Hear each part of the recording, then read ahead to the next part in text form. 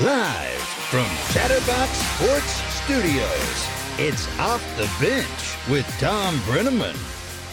Well, good morning, and a pleasant good Monday morning to each and every one of you. We're back at our Chatterbox Studios here in the heart of Hamilton, Ohio. And welcome to Off the Bench, presented by our friends at United Dairy Farmers. Blah, blah, blah. That's what happens when you go to a party till 1A. Start stumbling around. Welcome to the show. We come your way Monday through Friday, 10A to high noon P. You can watch us on YouTube/Chatterbox Sports page. We stream from time to time. Are we today or no? No, we are still not. All right. Occasionally on Facebook. And if you'd prefer to join us in podcast form, by all means, please do so. Just search Off the Bench with Tom Brenneman. And you are, as we like to say, dialed in.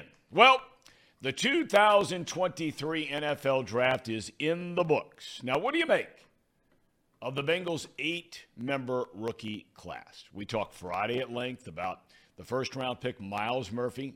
In rounds 2 and 3, the Bengals do what they do. They take the best player available. Don't get worked up about the position. They generally go with big schools that have big-time success. The Alabamas, the Clemsons, right? The Michigans. They get high character players who more times than not are team captains at those schools. In the second round, they go to Michigan. Cornerback DJ Turner. Third round, Alabama. Safety Jordan Battle. Fourth round, this is an intriguing pick, which we will talk more about later. Purdue wide receiver Charlie Jones. Fifth round, I would make the argument could be the steal of the draft. We'll find out. Illinois workhorse running back Chase Brown. In the sixth round, a very interesting choice as well. In Princeton wide receiver Andre Iosivas. A little bit more on him later. Final two picks were the Michigan punter Brad Robbins, and lastly a cornerback out of Miami of Florida named DJ Ivey. Only Murphy is expected to start right away. But this year, the team has starters for 2023. These players they picked are expected to play and contribute a little bit here and there, whether it's offense, defense, and especially on special teams. And Jones, who 2 years ago was a Big Ten Special Teams Player of the Year.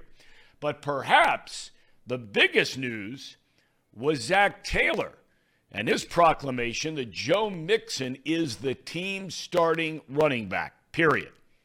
We know he's due to make big money this season. He's had some off-the-field issues, but perhaps Taylor was all but saying a deal is in the works, if not already, to rework Mixon's contract and bring him back. Stay tuned for that.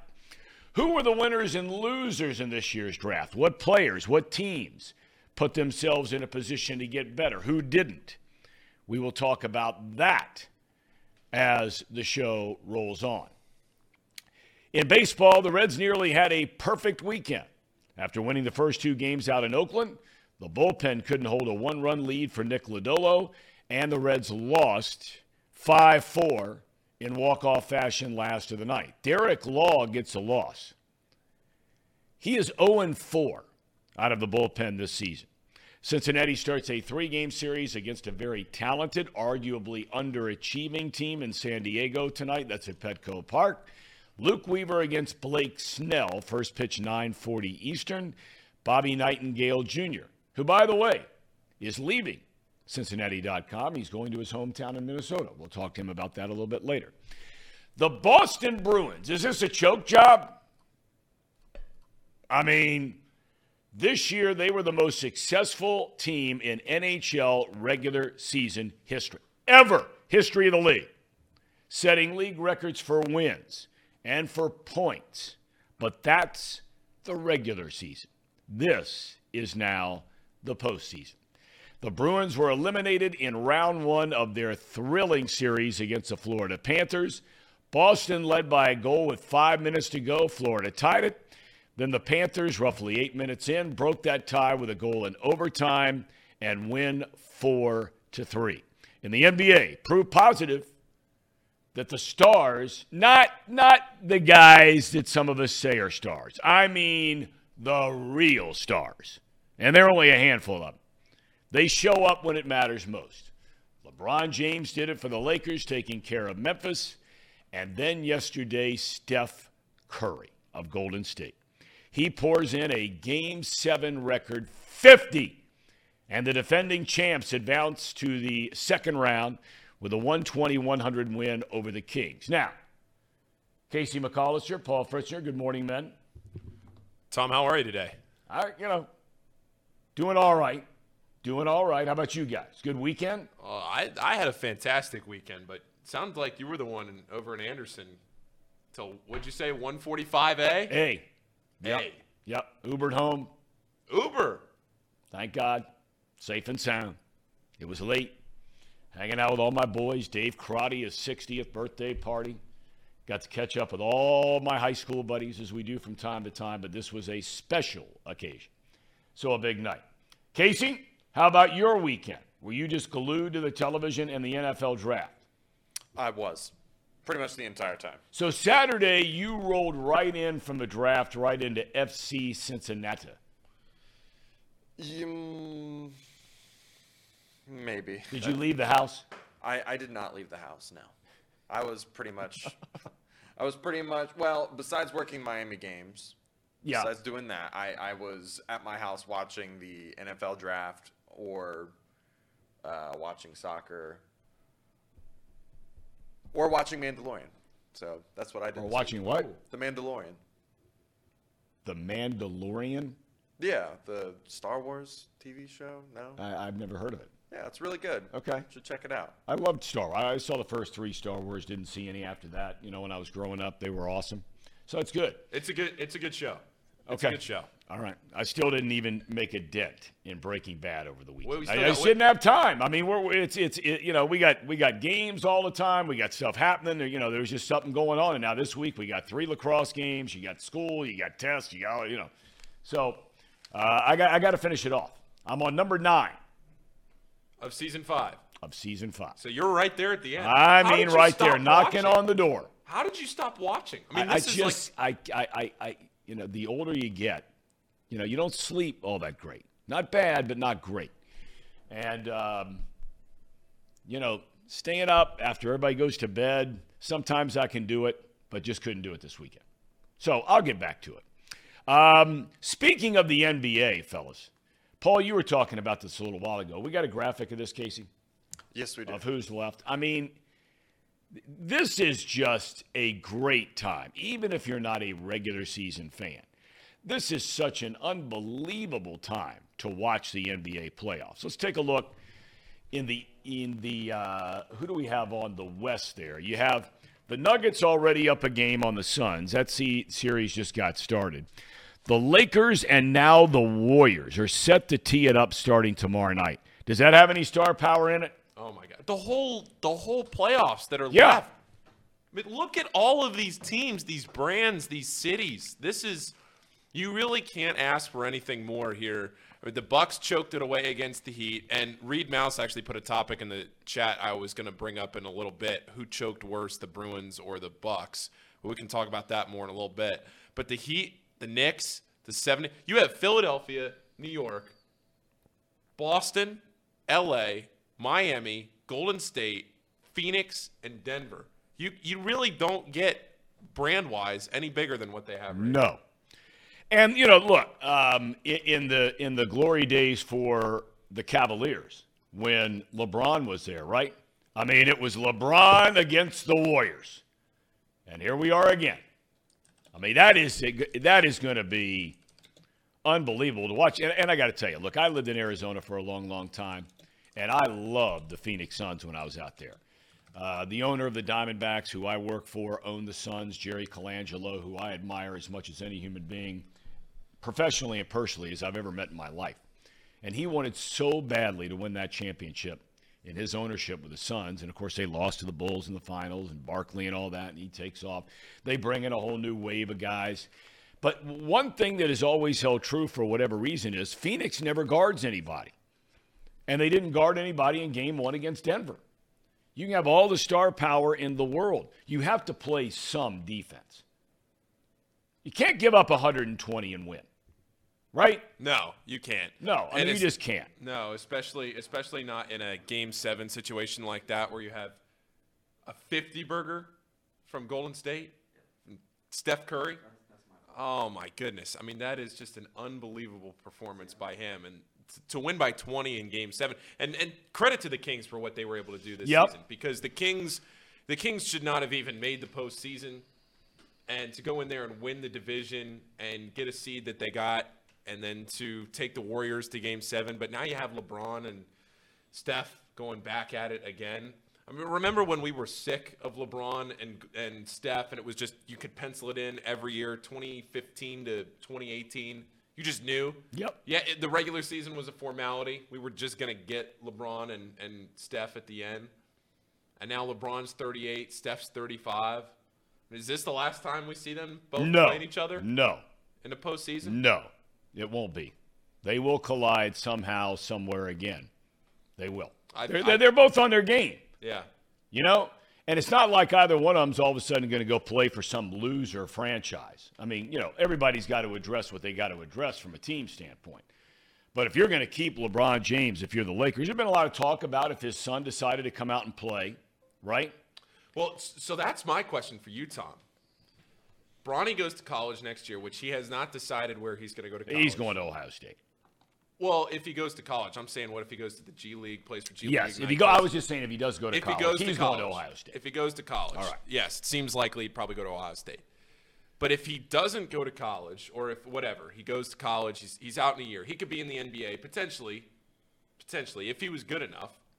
And there's question marks as to whether he would be good enough, but he could be good enough to be there in 2 to 3 years. Yep. And LeBron, it seems like at this pace, is playing well enough and is fit enough that he could at least be hanging around in the league at that point. If you're a team, and let's say Bronny let's say he's around pick number 20. Maybe he plays his way up, maybe he plays his way down. We'll just call it an average of 20. Fair enough. I think if he were eligible this year, I think somebody'd take him in the first round. Well, so here's my question for you. Because I don't think he is a first-round pick right now. Yep. But LeBron has made it so clear that he wants to play with Bronny. If you're an NBA GM, do you take Bronny knowing that you're going to get a year or two of LeBron as well? Without a doubt. I think it's an interesting case study. My son and I were talking about this a few weeks back. Absolutely, I'd do it.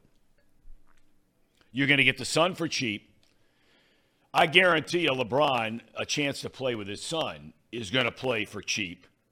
He's got all the money in the world. Yeah. You know, I mean, this is something this would be the crowning moment of his career through all the MVPs, all the rings, all of that kind of thing. A chance to play with your son in the NBA, whether it's for a week, a month, a year, 4 years.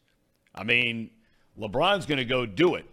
And if you're that franchise and all of a sudden you can find a way to talk LeBron into playing for, you know, whatever it might be, right? Yeah. And you are able to then go out and spend a pile of money to bring in some other players that would make you competitive, you got to do it, right? Yeah. I mean, Bronny is, right now, according to 24/7, he's the 36th ranked prospect in the class, in next year's class in 2020, or in this year's class, rather, 2023, next year's freshman class. He's a 36th ranked prospect. He's a 4-star. But he doesn't jump off the page as that 5-star LeBron-type guy. Right. He's drafted at first overall out of high school. He's not that. But he is a legitimate Division I prospect with talent, not just because of his name. I mean, he is good. The more I talk to guys around the recruiting, I've kind of texted around the last month or so trying to figure out, is Bronny actually any good?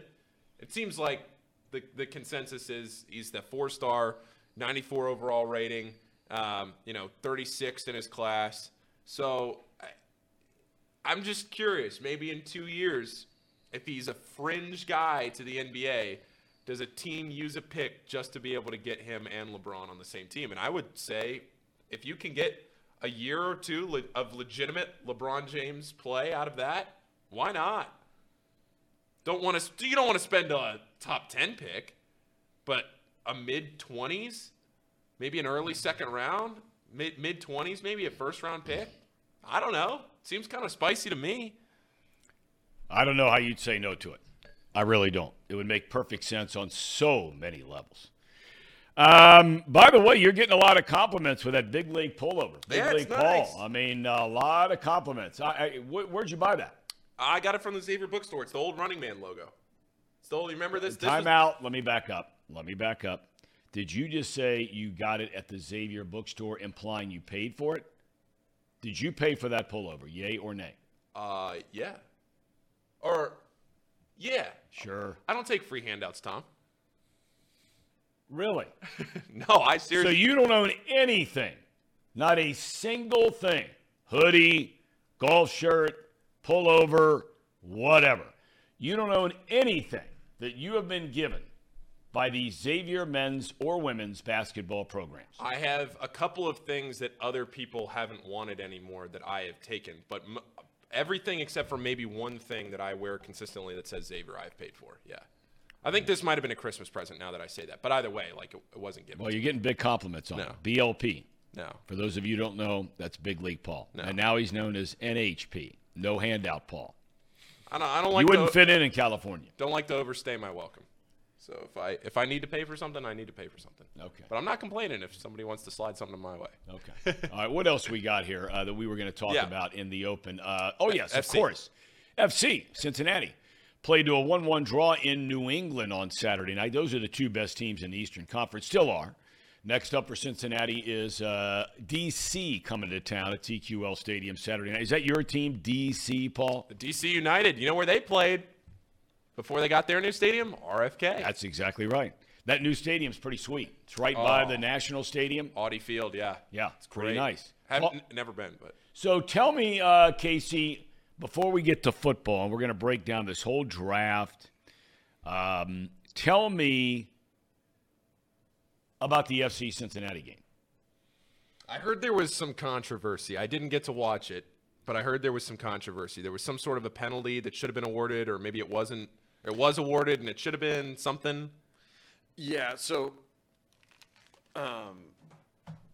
first off, FC, I'm pretty sure their goal – I didn't get to actually watch the game. I had to go back and watch look at the box score. But from my understanding – They should have won the game. They had a chance to win the game. The officiating was really poor. There was a clear denial of a scoring opportunity that should have been awarded a penalty kick, and it just wasn't quite there. And, I mean, in the end, they're tied for first. I know their goal differential is different, but I'm not going to – anytime I hear about officiating, that just – regardless of what happened, they had other opportunities to score besides that 1 point in the game. Okay. And that still holds up to be true. Right at the very end, they had an opportunity to score many times, and they just couldn't punch it through. And that happens. That just happens in soccer where, it happens in every game, right? Where you have an opportunity to win your game and you're going to let one – the team is not going to let one officiating mistake, one blunder to cause their whole season to derail. I'll put it like that. This didn't, cause anything that was too major that, FC should be really upset with. They're still – pretty much tied there for first, except for goal differential. I'm not sure when tied in points. They're in second on goal differential. Yeah, you're right. Yeah, so they're good. They're technically second, but DC United 7th. So it'll be a good match and should be decent weather this weekend. Right. Derby weekend this weekend too. So we do Yes, it is. Let's get a horse expert on Friday. Let's get somebody to talk to ponies. Who is a horse expert out there? I can get a few. You can? Well, of course, that world you circle around. Back in COVID, swim in. Back in COVID, when the ponies were the only thing going on that you could bet on, right? I got deep in the weeds. I mean, I've always been. My dad's from Louisville, so I've always been big on the Derby, and that's always been a major event in the Fritzner household. Have you ever been to the Derby? Multiple times. Okay. You going this year? No, I'm not. Okay. No, I'm not.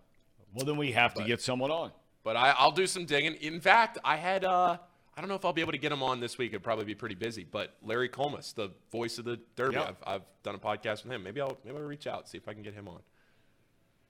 OJ's 94 Broncos says that he can talk the ponies all day long if we're looking for somebody. And what in the world does this mean? Do I know ball? What does that mean? Who asked that question? Ooh. I don't Do you know know what he's ball? referring to. Well, it's just a blanket statement, Tom. Yeah, what does that mean? The player formerly known as Mouse Cop. Does Do Tom you know ball? even know ball, Tom? Ooh. What does that mean? So fill me in. Of course, he's always busy wearing out Reed Mouse. Does Tom know ball? Yeah. That's a is great- that basketball? Is that baseball? Is that football? Is that soccer? It's just in general. Do you know ball? I know ball. I don't know much. And I'm wrong a lot more than right. It's like game recognizing game. That's the right answer, Tom. If somebody ever says, here's the thing. If you're ever running around Marymount High School, you know, you're at a lax game, some of Luke's buddies come up and they go, Tom, you know ball. You look at him, give him a little wink. Fellas, I know ball. Okay. All right. You'll be right in. So that's a little teaching Tom moment. Yeah, there you go. Okay. All right. Lance Miller in the house today wants to know if we can get Bob Huggins on. We have had Coach Huggins on. Maybe we'll find time to ask him to join us again. I try to really spread those out quite a bit. When you ask a guy to give you, like he did that day, 45, 50 minutes, whatever it was, right before or right when basketball season got underway. All right, let's get to it. The Cincinnati Bengals report. Okay? Today and always brought to you by Encore Technologies. Encore Technologies provides IT solutions for a data-centered world with a suite of services from mobile computing to desktop to data center, supporting both centralized and work-from-home computing models to improve efficiency and productivity. Visit encore.tech. The path to innovation begins here. Our good friends over at Encore, John Burns and Larry Shakely, we thank them for being a part of the program. All right, boys. Casey, before we get to winners and losers of the draft, and everybody has an opinion on this, all over the web, right? Internet, who are the winners, who are the losers, et cetera, et cetera. I would like you, because you follow this so closely, to give me your opinion, overall opinion. We gave the names a moment ago. But your opinion of the Cincinnati Bengals 2023 draft class. Well, if I were giving it a letter grade, I'll start with that. I would give it a B+. Okay. And that's barely a B+. I'd probably give it average a B because I've been known to overhype draft a lot and give a lot of A's out. This year, I'm trying to temper expectations, especially because most of these guys are not starting. They're not changing the Miles Murphy's not starting day one. But he's going to play a lot. He's going to play a lot. Same thing with DJ Turner. He's not starting. He might play a lot. Jordan Battle, he's not starting. He could eventually start. That's the one potential starter we have on our team. Probably won't play a lot. Charlie Jones, the fourth receiver. I really like that guy a lot. Yep. Now, there's a guy that can make an unbelievable impact. I brought it up in the monologue on special teams. Right. And we needed it bad, right? We needed someone that could punt return and kick return, and he's really good at both. I think he also brings a safety blanket for when Tyler Boyd's contract comes up. You're not forced to pay Tyler Boyd an exuberant amount of money. Or T. Higgins. Which I'll get to that in a second. Okay. Chase Brown, I like him a lot. I think he was – I agree. The knock on him was age and the amount of touches he had, right? And he almost led the league, the college football, in rushing. Very effective runner. And hard runner, tough runner, workhorse runner. Yeah. And I mean, like when you're saying, Brett Bielema, the coach at Illinois, it's all run. Right. And he was a guy that ran. Right. And he adds a change of pace. a dynamic, dynamism. Big word. That we just don't currently have or know that we have, right? I still believe in Chris Evans, but anyways, then we get to Yoshivas? Iacivas. Iacivas. That's what I thought it was. I thought it was The Princeton Yoshivas. kid? Yeah. According to his profile, it's Yo. Okay. And then C. Like Seevas. Yosivas. Yeah. Okay. I'm going to try to get the Princeton head coach on this week. That'd be cool. He was an old neighbor of mine when he used to coach for the Bengals. He's been the Princeton head football coach for a long time. Bob Cerise. I'm going to try to get him on this week. That'd be Please cool. Continue. Yeah, and he fits a body type, and I know people are going to be scared to hear this, that could replace T. Higgins. 6'3", 200-plus pounds, runs really fast, has all the athletic traits, which, by the way, he tested 14th out of 3,092 prospects from 1987 till now. He tested 14th as a receiver. That is extremely high athleticism. Well, if I'm not mistaken, I don't mean to interrupt you, but I thought I read, is it heptathlete? Is that what it is? Heptathlon? Is that when you go and you do all the different events That's in track and field? yeah. That's this guy. That's what he was at Princeton. Yeah. I mean, I've seen some websites make the claim that he is the best athlete, period. When you take everything into account, he is the best athlete, period, in this draft. Right. And now he has a chance to compete for that fourth receiver role with Charlie Jones.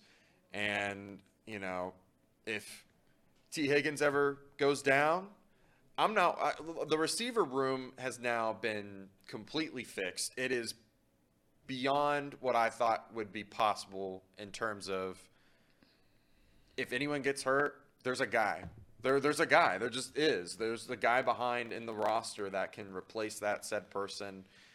And I know those two, Charlie Jones and Yosivas, is unknown, but with their athleticism, and when you watch Charlie Jones on tape, I mean, he was just burning Joey Porter. Yep. He was just burning all those Big Ten guys. Deonte Banks, all those first-round guys. The knock on him was his age and the fact that he's 5'11". He's undersized. But you watch the film, man. Number one in contested catches. I'm excited for Chris Jones. I'm also excited for Yosivas. I'm getting to the bottom of this. I'm going to Princeton's website. We're going to figure this out. Yeah, thank you. Then after that, I really love the punter. I know most people were not expecting that said punter, but when you look at what he's really good at, the Michigan punter, he is a directional punter. He can have a lot of hang time, and out of the 45 punts last year that he actually attempted, none of them were touchbacks. All of them were directionally kicked. All of them were within the 20-yard line, that range where you're trying to pin someone down. He did that. Yeah, he was a force. And a lot of people don't use that word when they talk about punters. But if you watch football more and more, as a lot of you have through the years, a punter can very much be a force or a tremendous detriment to a team. Right, and just look no further than the AFC Championship game. Yeah. Well, I blame all that on the coaching. Yeah, but I mean, it could You can't be punting to that guy. Yeah, I mean, it could be limitations of that said punter. Well, that's true. That's true. Which Chrisman, I feel like, has no hang time whatsoever, and I've not really seen him directionally kick either. So I think his name, the Michigan punter, is Robinson, I believe. I can't remember his first name, but Robinson, I think day one he's starting. And then So you think the Michigan punter is going to beat out Chrisman? Oh, yeah. definitely. Okay. Just because of what he can do consistently, right? I don't think Chrisman can do anything consistently. I don't think that him kicking it, bombing it without any hang time really helps the Bengals. In fact, I think that hurts them more than anything. Brad Robbins, thank you, Steve. But yeah, overall, I thought this draft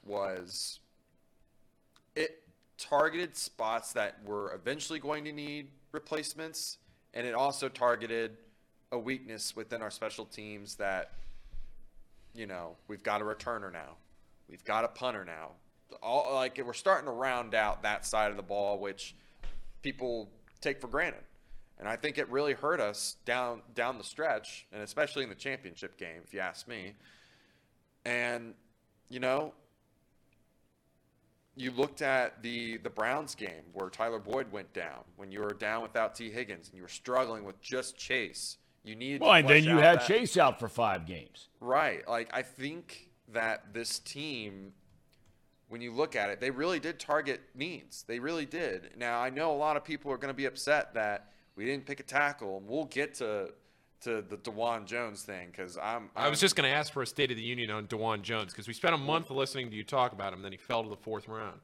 3rd round? Yeah, 3rd round. 4th round. But he went to a team where I'm afraid. I'm scared. Oh, no. They still stink, Tom, but I'm scared. But anyways, we'll get to that in a minute. That was basically an Ohio State pipeline going to Cleveland over the weekend. Yeah, I know. We'll get to it in a minute. They're on my list that we'll talk about. But this Bengals team, they did exactly what they did last year. And that was they drafted a guy for a future replacement, added depth to that corner room, and got a guy in the 3rd round that, may or may not start and help you out in the future. I really love Jordan Battle. They had apparently graded him as the top safety in the class, ahead of Brian Branch, the teammate of Jordan Battle, which Jordan Battle is more of your Von Bell replacement, which is fine because, I didn't think they really got that guy. I thought Nick Scott was a little undersized. Well, I mean, but Zach Taylor, when he was asked a question about that kid being a starter, he basically said that may be down the road. Right. I mean, they brought in Scott to start. I understand. Yeah, and they also, what they did was provide so much versatility that you don't have to – they added a level of depth to this team where if you couldn't get your nickel-based package out there in time, you're not in any trouble. They've got guys that can play the slot corner. They got guys that can play that strong safety role that can come down into the box if they need to. They got guys on the defensive line that can shift inside if needed to. I really like where this team is going, at least defensively. I think that Myles Murphy was the best pick that they could have made there at the time. I thought that maybe we would see them pick DeJuan Jones in the 3rd. Quite clearly, everyone was scared of those him not testing and him being possibly overweight. There was rumors of him being at 390, according to Dave Lapham. So that does kind of scare you a little bit. But that gets me to the rest of the draft, which is outside of the Bengals. This Browns team, man. Well, let's sit tight on that for a second. Yeah. Let's sit tight on that because the bottom line is at the end of the day, and you bring up the points, okay? Solid draft, no doubt about it. You load up on defensive players so you can handle injuries, right? I mean, you brought in some guys that now, like you talked about, you've got depth. And you're also looking at basically succession plans, right? That's what you're doing here. Awuzie's coming back from a knee. You go get Turner. Hendrickson's due $17.5 million last year. His stats have started to drop, right? So you go get Murphy. Mixon, we'll see how his contract plays out. You go get Brown. And then we talked about Boyd. Potentially Jones takes his spot when his contract is up at the end of the year. So I ask you the question today, before we get to the winners and the losers. the question that I continue to ask over and over, and Sir Boy Wonder 513 asked the same thing in the chat. As we sit here right now today, are the Cincinnati Bengals a better team than the team that lost the AFC Championship game today? I mean, I don't know if they're I'm not going to say that they're worse. They're definitely not worse. But So they're the same. I think they're better. And I think I would say that they're better just simply because their special teams got a lot better. It struggled a lot last year. And I also think that they added Orlando Brown Jr., which makes a lot of difference. I think they did enough to address the defensive side of the ball, especially for the future. Yep. We just got to wait and see how they pan out, right? We've got a lot of unknowns coming up with Dax Hill, with Cam Taylor-Britt, Awuzie, that secondary. But I have faith. If anyone can make that adjustment for that team, it's Lou Anarumo. He can do it. So, yeah, I'm with you. I have unbelievable faith in Anarumo and his staff. Look, are they better in the pass rush game, which they woefully had a pass rush last year? It was basically non-existent. They averaged a sack 5% of the time that the opposing quarterback was back there to throw. 5%. Okay, 29th in sacks, right? So they're better already with Murphy there. They're better already. Because now other guys, they're going to have to account, always with Reeder. They're going to have to account for Hendrickson, Hubbard to a slightly lesser extent. But now you add in Murphy, they're better there. Secondary-wise, they're solid. Would I say they're as good as last year? No. Because I was talking to somebody over the weekend. Look, I know you can't afford them all. I understand it. We all understand it, right? But Jesse Bates and Von Bell were rock-solid veteran players. Winners, knew how to play the game, right? Right. You're replacing them with two guys that aren't in their galaxy. I'm not saying they don't have the potential to be as good. We'll see. Jury's out. But you have taken a major step backwards at safety. And look, you got to cut somewhere. I mean, you only have so much money to spend. You got to cut somewhere. I think they were caught off guard by the Von Bell deal going to Carolina. I don't know if the team or the franchise dragged its feet, because I think universally, Lou Anarumo said it himself at the Combine. He said, that would be my darkest day if all of a sudden Jesse Bates and Von Bell are gone next year. Well, they're gone. And I don't know if somebody down there was asleep at the wheel. Maybe they thought Bell's deal was worth too much money. I don't know if they were waiting to take care of some other contracts, because all everybody wants to talk about is Burrow's deal. There was immediacy to Von Bell's deal. There's no deadline pipeline on having to get this Burrow thing done. And it's not done. So you've taken a step back at safety. You've gotten better on the defensive line. You're basically the same at linebacker. Wilson and Pratt are both coming back, right? And then you get to corner. They're probably about the same. If Awuzie's back for the whole year, right, we'll find out about your guy Britt. That's your guy. That's my guy. Sidney Jones was a guy a lot of people expected big things from. He's basically brought in to take over for Eli Apple. Is he as good a player as Eli Apple? I don't think so. But then you get to the offense. And look, all of us were talking nonstop about getting an offensive lineman and especially a tackle. I have no relationship or any contact with Zach Taylor, Duke Tobin, any of them. But we said on his program last week, I felt extremely comfortable knowing that I have now Brown at left tackle. My options 1, 2, and 3 in order are Jonah Williams at right tackle, followed up right behind him as a potential to play and play regularly with the return of La'el Collins, and then 3, Jackson Carman, who now starts his 3rd year in the league. He played better at tackle than he did at guard. If that's not unbelievable depth, I don't know what is. I think they feel like they can go into camp. They're going to wait and see on Williams. If they have a chance to trade him, should somebody else look at their team and be like, good Lord, we're in trouble at left tackle. We got to trade for a left tackle now, right? Right. Or you like the way he's playing over there?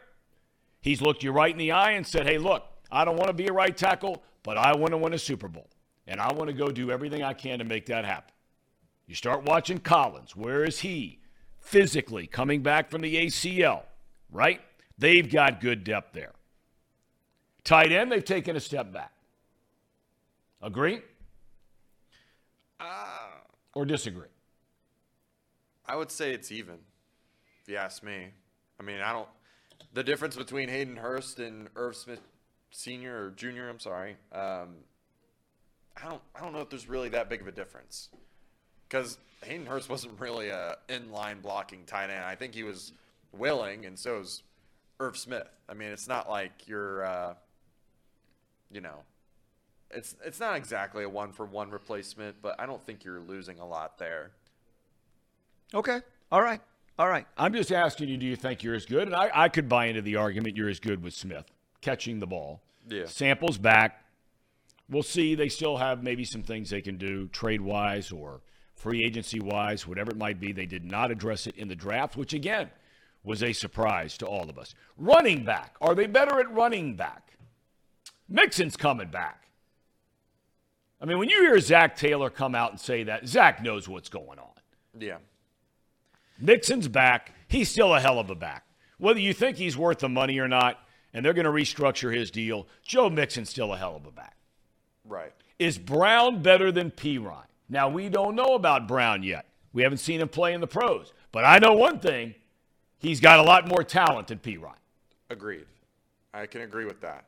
I think the only thing we'd be really missing, and we probably talked about this a whole lot more than we should, but the pass blocking element for the running back, we don't know what Brown needs to work on that anyways.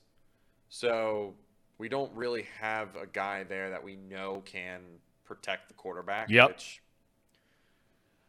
for the 60 snaps that we're going to be missing out from Samaje, I just don't see how that outweighs the production that you could potentially get from Brown, which, Brown being that change of pace type of guy, can lead you to more scoring opportunities. So I prefer that over blocking. Then your wide receiver room, you are without a doubt better. I mean considerably better, potentially better. There's no doubt about that. You got your 3 horses coming back, best trio on any team in the league without a doubt in Chase, Higgins, Boyd. Now you add Jones to the mix. We'll see about the kid from Princeton. They are unbelievably deep and extraordinarily talented at the wide receiver position. Agreed. They're on it. Yeah. I mean, like I said, they miss a guy. They miss 2 guys. 2 guys get hurt. I don't think you miss a beat. I really don't. I think you got depth there that can provide you enough stability for a while. So, all right, let's get to the winners and losers. Are you guys prepared for this? Yes. Yes. Okay, here we go. Paulie, scroll that back up there if you don't mind. I have some stuff in there that I had. Oh, the winners? Here, hold on. I think you have it over here. I got it for you. Okay. I'm going to add it for you right now. Okay. I think the Bengals are winners on this deal for all the reasons we just walked through. They addressed – I'm not going to get into, again, whether or not you think, they should have let this guy go or that guy go. We knew before the draft who was gone and who was here, right? That's what we knew. Okay. So you start with that. I would say Houston would be a winner, right? Yep. You get C.J. Stroud, number 2 pick. You trade up to get Anderson, 3-pick, foundational players for the franchise, without a doubt. Philadelphia. Oof. I mean, this is a team that led the league in sacks last year. Now, they lost the Super Bowl It has been a long time since an NFC team has gone to back-to-back Super Bowls. It's been a long time. So what do? They go get Jalen Carter, and they get Nolan Smith. I don't know how many teams want to play Philadelphia next year. Good luck to the Giants. Good luck to the Cowboys. And good luck to the Washington Football Wizards. Bryce Young and Anthony Richardson, for me, are both winners. Why? Because they're going to an offensive-minded head coach. Frank Reich is a great quarterback coach. I mean, they were doing this turnstile thing and bringing in guys that were washed up. They were done. This guy played the position. He knows the position. He now has Bryce Young in Carolina. Richardson is going with Steichen, the former offensive coordinator in Philadelphia, who worked with a quarterback a lot like Richardson. And that's a guy who's a great athlete, can run around, right, and teach him the position. Seattle, they got the best corner in Witherspoon. And then later in the first round, they got the most pro-ready wide receiver in the draft in Jackson Smith-Njigba. I'm not sold necessarily on Geno having another big year, but those were two big picks. All right. And I think Baltimore, because at the end of the day, in draft week, right, they take care of the whole Lamar thing. They go out and they get Zay Flowers, a wide receiver who some people say, more than Smith-Njigba, is the most pro-ready wide receiver in this group. So they've got some weapons with Andrews, Odell Beckham Jr., Bateman coming back, Dobbins coming back. The Ravens are back. And you could say, did they ever really leave? They made the playoffs with a backup quarterback last year. Did they ever really leave? All right, your winners before we get to the losers. Gentlemen, take it away. Well, I have Philadelphia, the Philadelphia Bulldogs, as the number one winner in my book. You mean for the Georgia Bulldogs? Well, yeah, their new nickname is now the Philadelphia Bulldogs. Okay, good nickname. The fact that they got Carter and Davis back together in that defensive line room, and then they go out and get Nolan Smith, which could have been the second best edge rusher in the whole class. That's scary, man. I mean, this defensive line is just stacked. And they got Fletcher Cox still there. Yeah, they still got who's Fletcher just Cox. been a stud for a decade. They've got what's their edge rusher? I can't remember his name. He led the league in sacks, I'm pretty sure. They're good. But yeah, someone will probably know in the chat. But anyways, they're my number one. I mean, they are primed and ready to come back and win the whole thing again, if you ask me. Number two, I would have the Colts. And that also extends to Anthony Richardson. I think that he went into a really good situation. The Colts really drafted well. They got a solid corner in Julius Brents, who's kind of like that slot safety type role as well. They got a receiver for him in Josh Downs, who's a really good route runner. And Adebawore, I really liked him a lot. I thought maybe the Bengals had a chance to get him in the third, but fell out of day 2 into day 3, and that was a really good pickup for them. Solid day for the Colts. I am a little nervous for them because they said that they might start Anthony Richardson, which I'm not totally in agreement with. No. I think that maybe he should have a year to develop. Well, they've got Minshew there, right? Yeah. I mean, that's a solid guy. Yeah, I think they that's what they should do, but if he's ready, he's ready. Well, you're high on Richardson. I'm not. Right. He's my guy. He is your guy. Starting week 1 last year, he was great and then laid an egg. Yep. Completion percentage after the second game of about 40%. But go ahead.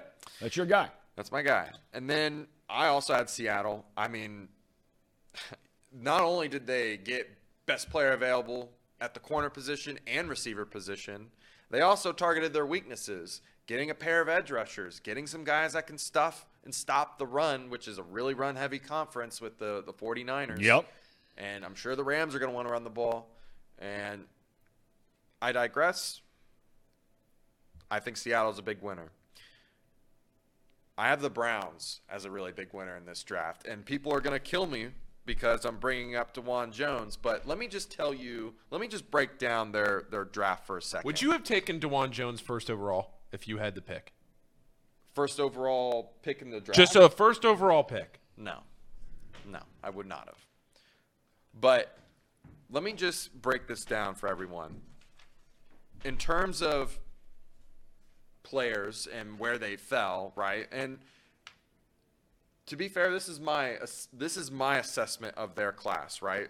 A lot of people are going to have different assessments, and they're going to say that maybe I'm completely wrong. But this is how I view their draft. Cedric Tillman, receiver from Tennessee, arguably in the top 5 of the receiver in this receiver class, goes 74th overall in the 3rd round. Really good red zone target. That's something that they desperately needed. They needed another X besides Amari Cooper. Cedric Tillman makes a lot of sense for them. I really like that pick for them. Saika Ika, the defensive tackle. He is 335, a nose tackle, and they needed someone that could stuff the run. Last year, they just got ran all over the place. This guy provides you an anchor inside their defense. Hit on another need. DeJuan Jones. Everyone knows how I feel about him. He's probably not going to start right away because they already got 2 really good tackles, but he provides just a shoe-in after this year for when one of their tackles either decides to leave in free agency or retire. And I don't think they're going to miss a beat. I really don't. And if he stays healthy, if he stays in a certain weight range, that 365, I wouldn't be surprised if he starts, guys. I really think that this guy, if you look at the film shows you that he's a first-round talent. He just is. The problem is his weight. And if you ask me, you go in the NFL is going to get you on the big boy plan, and you're going to start losing some weight. And I know that's kind of – I contradicted myself there in saying the big boy plan. But what I'm getting at is they're going to make him lose weight. If he wants to be on this team, if he wants to play in the NFL, he's going to have to lose weight. So that's a first-round graded talent. And let me just jump in on one thing here, because I know we got Bobby Nightengale coming up in about 6 minutes. But, look, everybody, as we like to say on this program, has the back of a bubblegum card, right? DeJuan Jones heard this same stuff at Ohio State. He's been a starter for 2 years, but everybody was saying, oh, my God, this guy's huge. He's too heavy. He's this, he's that. When it came time, as I like to say, to nut-cutting time, the big fella showed up, and boy, did he play. Casey, I am in your camp with DeJuan Jones. Yeah, and then they go and get a nice backup tackle and a guy that you liked, Dorian Thompson-Robinson from UCLA. I did. And then I'm not sure about Cameron Mitchell. I didn't really watch a whole lot on him. But then we get to their 6th round, which is probably their biggest steal, in Luke Weipler at center. Another Ohio State guy. Pipeline! Are we kidding? The guy was a 2nd-round talent, and he fell all the way to the 6th because he plays center, and he might be a little undersized. I mean, we talk about how good the Browns' offensive line is. They just had 2 major steals that could potentially be really big booms, right? Like, the thing is, what we got to understand here is that those picks are flyers. They're just like, oh, the throwaway picks. And they got such great value for what they could potentially get in return for that they don't have to go find a guy in free agency to replace someone. They don't have to replace the right tackle now. They don't have to replace the center now. And all that matters going into the future for when they have to pay guys like Deshaun Watson. They don't have to pay their offensive line, is what I'm getting at. They don't have to go out and spend a whole lot of money, and then people are going to be like, man, I thought they spent a whole lot of money on Deshaun, and they spent all this money on other guys. Well, a draft like this is how they do it. They get a bunch of steals that shouldn't be there, take some chances on some guys, and sometimes they work out and sometimes they don't. Well, we'll see. You know, I mean, look, the bottom line is everybody and his brother had 5 or 6 chances to go get the center, right? Right. Everybody and his brother had a couple of chances to go get DeJuan Jones. We'll see. But, I mean, in the 6th round, Drafting a guy who was a great center, great program, offense. The offensive line's calling out, what they want to do as far as scheme and pass blocking and protection and all that kind of thing.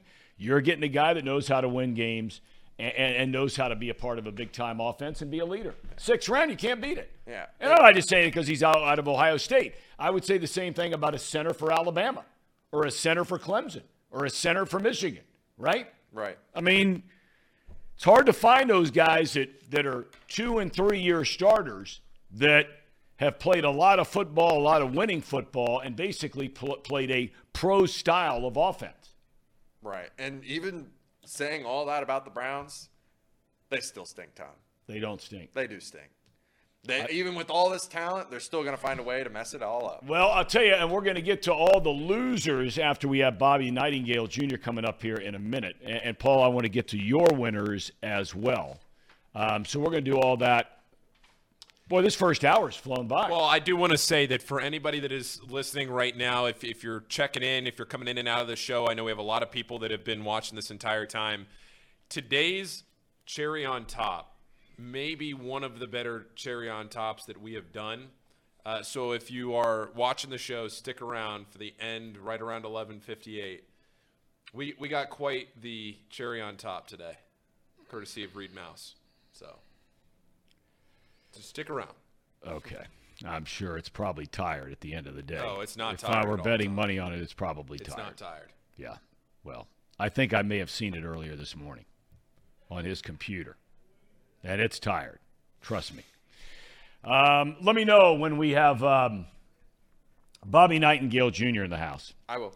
All right, so Reed, we got a couple minutes before he's here. I'm sorry, not Reed. I was just reading Reed. Paul, who are your winners in the NFL draft? Well, you guys have covered a lot of what I was going to say for the most part. I think as a player, Anthony Richardson obviously was a winner. There's debate how high he was going to go in this draft. I like as a player individually, him getting picked over Will Levis. Devastating to me, devastating to Reed, but probably not devastating to the Colts. Will Levis, poor guy. I'm sure we have plenty more, as I see up here on the prompter. We have plenty more to talk about Will Levis in a minute. I thought that the Steelers did well in this draft. I don't know if I'm with you all the way. I don't think either one of you guys talked about the Steelers. I was glad because they were the team that I had highlighted that neither one of you mentioned. When you talk about Broderick Jones getting picked as a tackle and then Darnell Washington as well, a guy that a lot of people thought maybe the Bengals might pick up in that spot. Then the Bengals trade back. Washington gets picked in that Washington gets picked in that spot to Pittsburgh. I thought Pittsburgh had a really nice draft, which is frustrating as a Bengals fan, but I thought they did really well over the weekend. Obviously, the Texans did really well, trading up to get both their franchise quarterback and somebody that could be the anchor of that defense. I think just going through the rest of the way, I don't need to rehash everything we've just talked about for the last 15 minutes. Obviously, the Eagles did phenomenally well, but I don't think there's anybody else that we haven't talked about that I wanted to bring up outside of the Steelers, who I thought had a pretty good weekend. I am with you all the way on. And when you look at the NFC North now, okay, and we know about the weather, right? By the time you hit November, you're generally going to be in a lot of bad weather in all the cities in that division. And when I look at Baltimore, yes, smash mouth run team.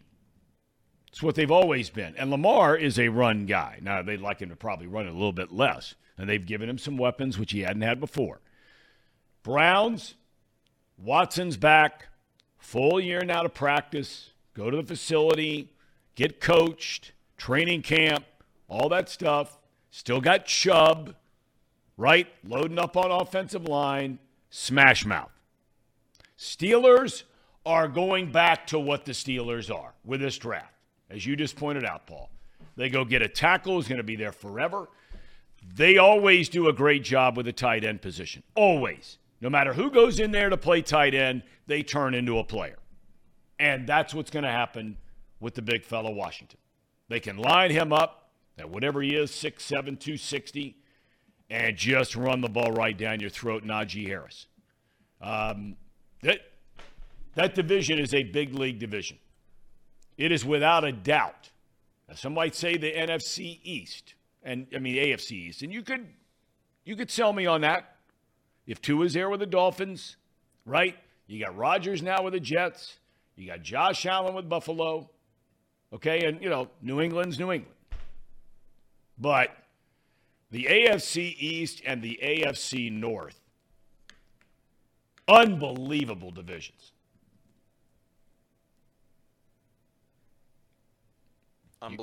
Unbelievable divisions. By the way, one thing that everybody's saying here in the chat that there's something wrong with my mic.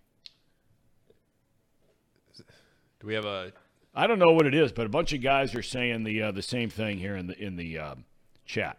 Sir Boy Wonder, what is wrong with you? The AFC East is trash. Trash? Come on, Sir Boy. Come on now. All right, we're going to be talking Reds baseball here in a minute. They had it's amazing what a difference a week can make, right? And we'll ask Bobby Nightengale Jr. about this shortly. 1 week ago today, we're sitting in here, and the Reds had just been swept in Pittsburgh, 4 in a row. And all of a sudden, Pittsburgh's the talk of the baseball world. And you knew the Rangers were coming into town. I saw some power ranking thing that was done, can't remember what the website is, that had the Rangers in the top 7 teams in baseball. No chance. No chance. And all of a sudden, they went out and spent $8 gazillion on Jacob deGrom, who has barely pitched over 240 innings combined over the last 3 years. He's hurt again. And you can only hope and pray that it's not another elbow tear. But, I mean, he already had to be shut down in spring training. He had to leave a start early in the year with a wrist injury. And now, all of a sudden, there's something in the arm. I mean, they're paying that guy insane money. And that was a roll of the dice. But their bullpen is awful, just awful. They are not the 7th best team.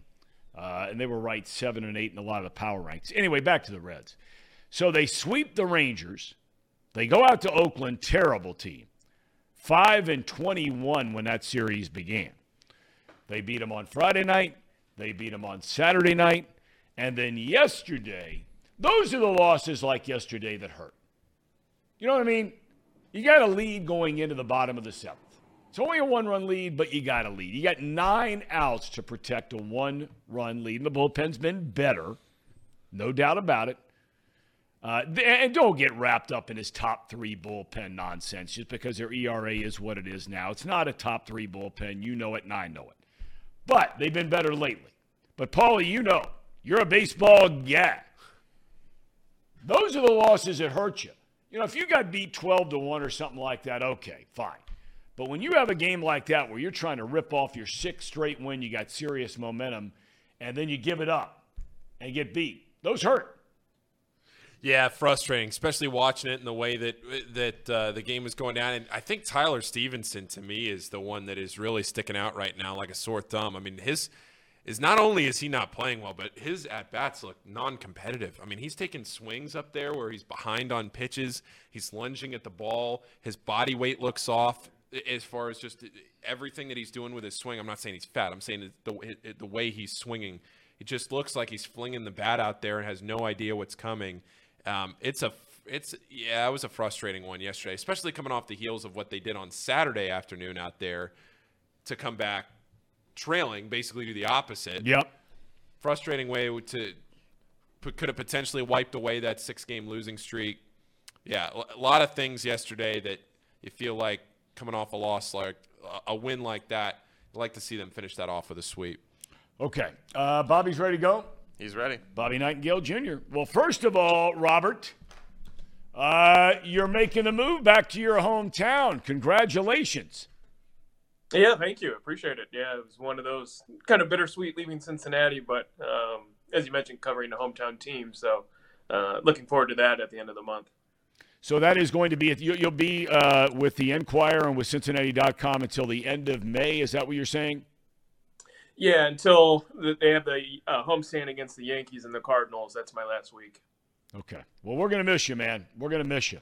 That's for sure. But, I mean, what an exciting time to be able to go back to where you grew up, and congratulations again. Well, let's talk about the Reds. I said it a minute ago. You know, a week ago today, Bob, we're sitting here, and they had just been swept by the Pirates. You knew the Rangers were coming into town. They were off to a good start. And you're thinking, oh, boy, here we go.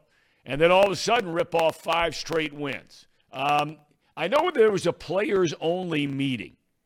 Could that have done anything to at least maybe, you know, clear some things out, lay some things on the table to get it going in the right direction?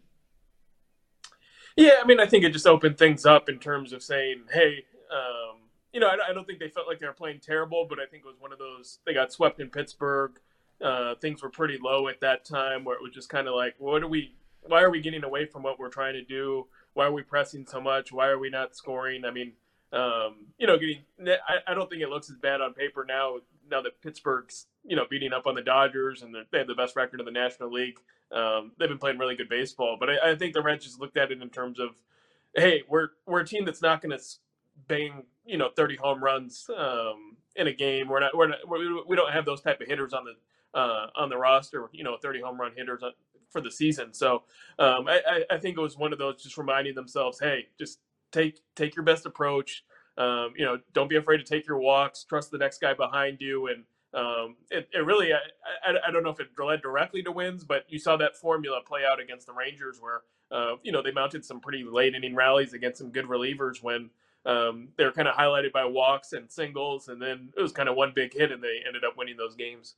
You know, I want to Paul brought up Tyler Stevenson, and he does not look good at the plate at all right now. I think sometimes people forget that he is still such a young player with all the time he missed last year and serious injuries and all that kind of thing. So I'm not going to put a lot of stock in it yet. But what are your thoughts on his struggles so far? Yeah, I mean, I think some of it's probably rust from, as you mentioned, he missed a ton of last year and only played 50 games. So, I mean, if you really count it, I mean, he really has kind of the experience of a second-year player. I think the most surprising part from my point of view is just he hasn't hit for much power yet.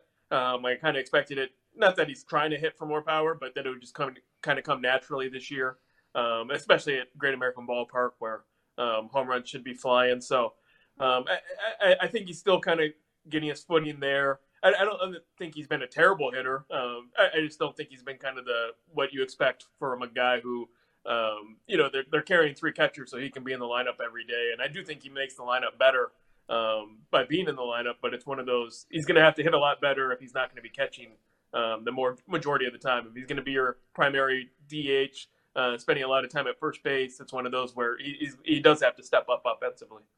You know, we've talked on this show, Bobby. It was my opinion that the Reds did really a tremendous disservice to Nick Senzel from the day they drafted him, asking him to change positions. You'll remember, you know, we were traveling together when the team was trying to get him to completely change his swing.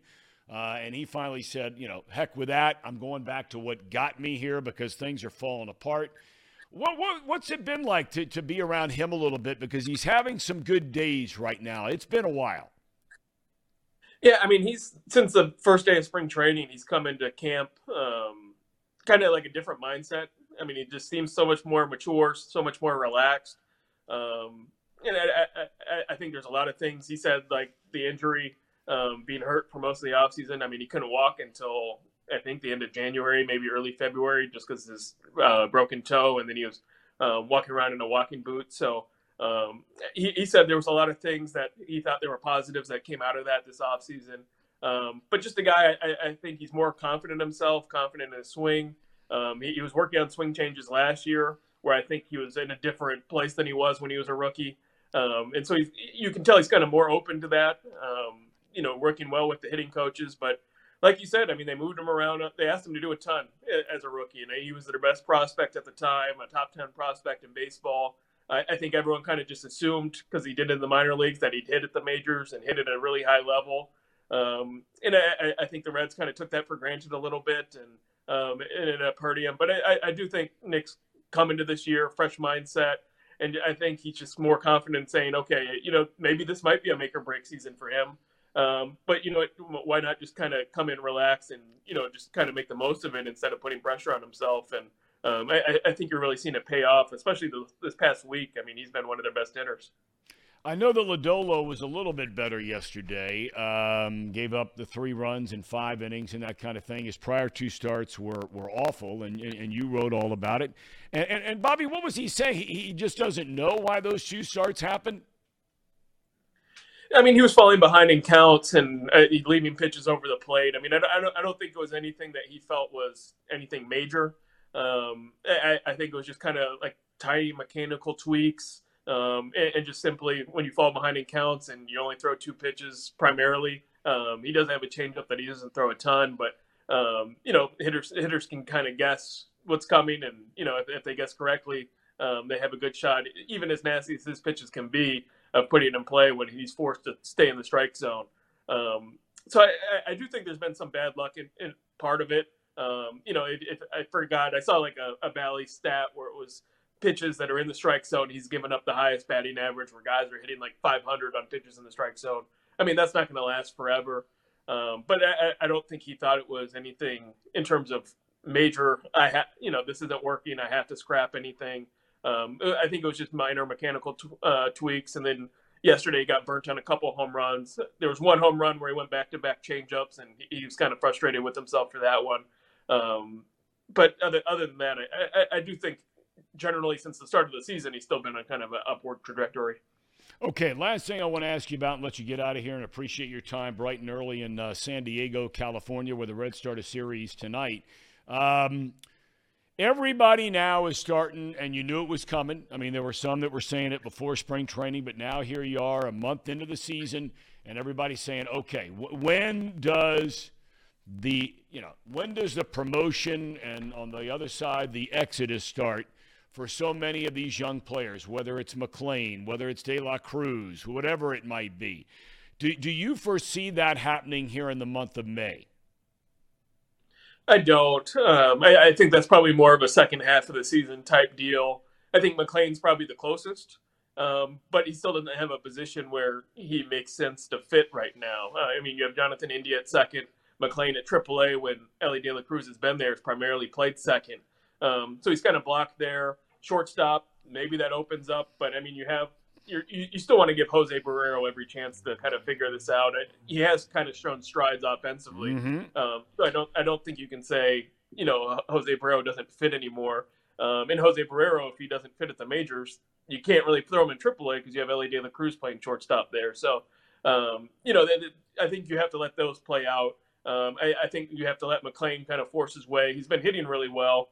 But I still think there's some things where the Reds say, you need to work on this. I mean, you have to remember he's only been in the minor leagues for 1+ years. I mean, last year was his first full pro season. They were pretty aggressive, putting him in AA right away. So I don't think there's a huge rush in terms of those guys that they're knocking on the door. I think there will be a point later in the season where, especially if they get into prolonged hot stretches, like a 3-week, 1-month hot stretch where they'll reach a point where it's like, okay, they can't keep these guys down in the minor leagues for any longer. But for now, I do think the Reds want to see them have some success, in team success too, in Louisville before calling them up. All right, I lied to you. What is the very latest on Joey Votto? Yeah, he's still training in Cincinnati. I mean, it's kind of one of those things that I think they rushed it in terms of just thinking that he could be ready for opening day. Just one of those, it was major surgery. I mean, you look at guys around the league who have shoulder surgery.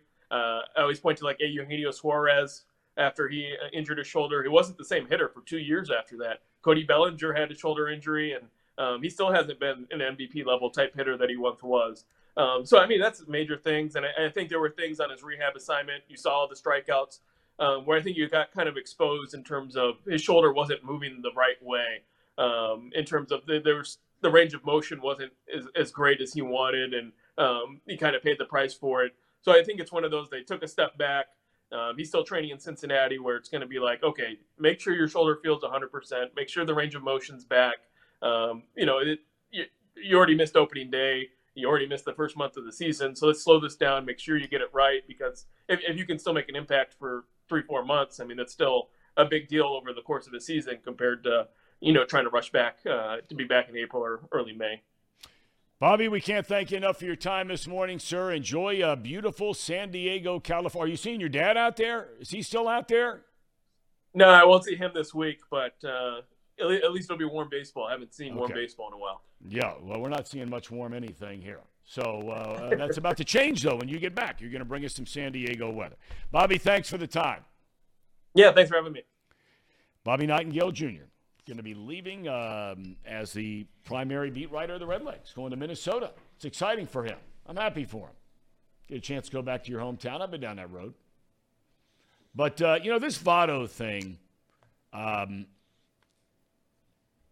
you don't want to get overly emotional yet, or there's a better word than emotional I'm trying to think of, and it's not there. Nostalgic, right? A month's gone by. They sent him down to the minor league rehab, give Votto all the credit in the world. He tried to come back, like Bobby just said, try to get himself in a position to try and make it for opening day. He realized that wasn't going to happen. Okay, so you send him out to play at Louisville. It did not go well. He's clearly not healthy. He had 2 major surgeries, okay? I mean, big-time surgeries. But now a month's gone by. He will have to go on another rehab assignment at some point in time before he's going to be playing for the Reds. And we all know this is his last season as a Red. And this is it. He's not coming back next year. The Reds are not picking up that option. They're going to pay him $7 million and tell him goodbye. But knowing where he is physically, I mean, at least knowing that he's not ready to go out on another rehab yet, okay, that means that he's probably here for this entire week. He's probably home for the upcoming entire homestand. At that point, they'll evaluate, is it time to go out and play in the minors again? That would be another 21-day rehab. I mean, Paul, you're looking at, I think, the earliest, right? June 1st. I mean, July 1st. Oh, yeah. Earliest that we would see Votto. And that would leave the team with roughly, that's halfway through the year. That would leave the team with roughly 40 home games left to go see Votto for the final time in a Reds uniform. So does it become a ticket situation? Well, I mean, I think there are people who are going to want to pay money to go see him play and say they saw him play one more time. And then you get into the whole thing about whether or not he's going to be even in the game when you go. Yeah. Grab your other mic. Okay. I just want to see if we're going to do it. We're going to do it live. We're going to do it live. All right. This Greyhound with wings we have down here. Try to give the people what we want. Is that a little better or no? Well, you switch it? Yeah. Try now. Is that a little better? Are we there? I think it's a little better. A little better? Okay.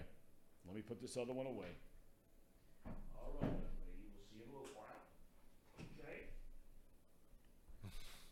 Okay. Okay.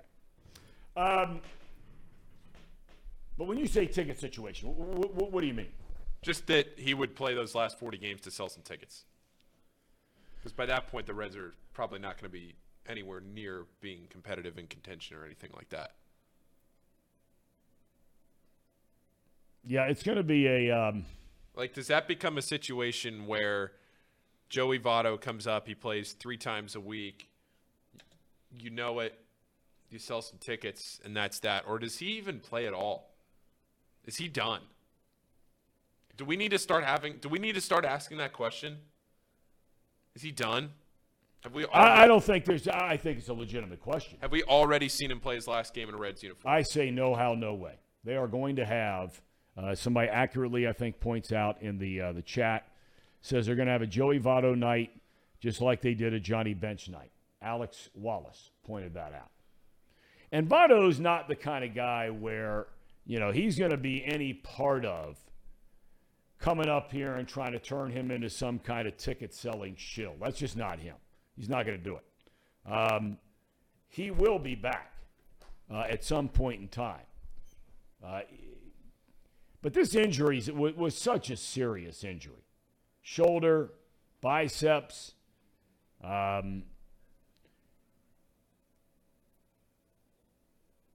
It'll be interesting to see how that does play out. Because, Paul, I think you bring up a great question. Have we seen the last of him in a Reds uniform at the major league level? I say no. You say what? I say no, too. Okay. But I think now that it's May 1st, now that we're starting to get some clarity on the fact that this injury is lingering, the fact that all of this is going on for a while, I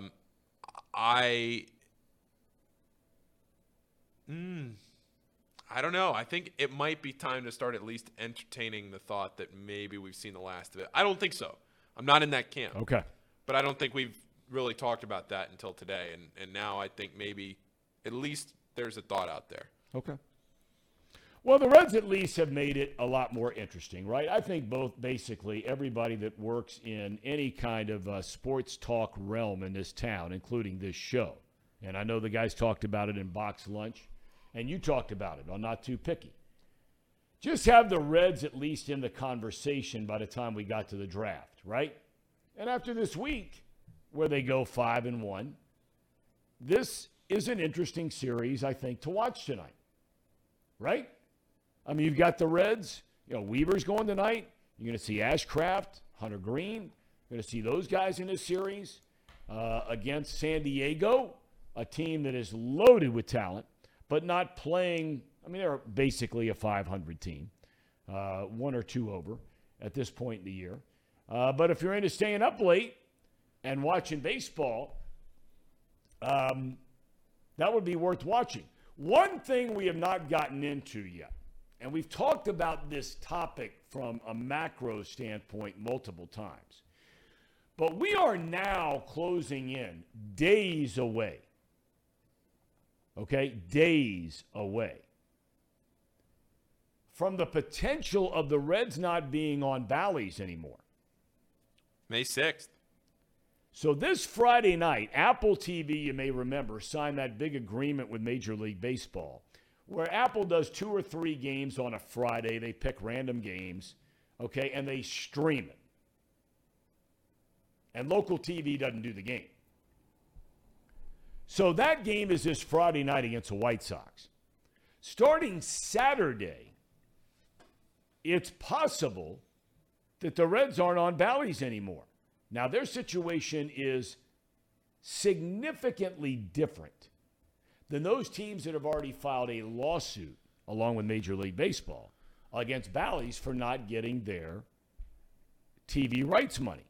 Teams like the Guardians and the Brewers and the Diamondbacks and the Twins. The difference being is when the Reds made their agreement with Fox Sports Ohio, now Bally's, rather than getting more cash up front, Reds ownership was given a stake in Bally's Sports. So you can't join a lawsuit to file a suit against yourself, right? So, the first sports team we saw, we talked about it on the show last week, 2 teams, NBA Phoenix Suns, WNBA Phoenix Mercury, owned by the same group. They've already announced. I mean, they got all their money last year.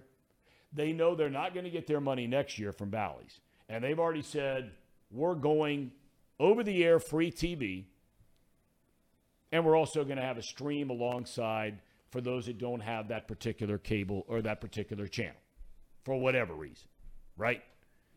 They're the first 2 to do it. And the dominoes will begin to fall. Might the Reds announce some agreement with Channel 5? Channel 9? Channel 19, a Fox affiliate. Fox, big money in Major League Baseball. Hearst, I believe, is who owns Channel 5.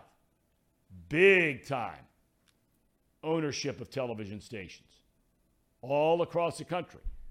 Now, Channel 12 is in a little bit different spot because Channel 12 is owned by Sinclair, which is the parent company of Bally or Diamond Sports.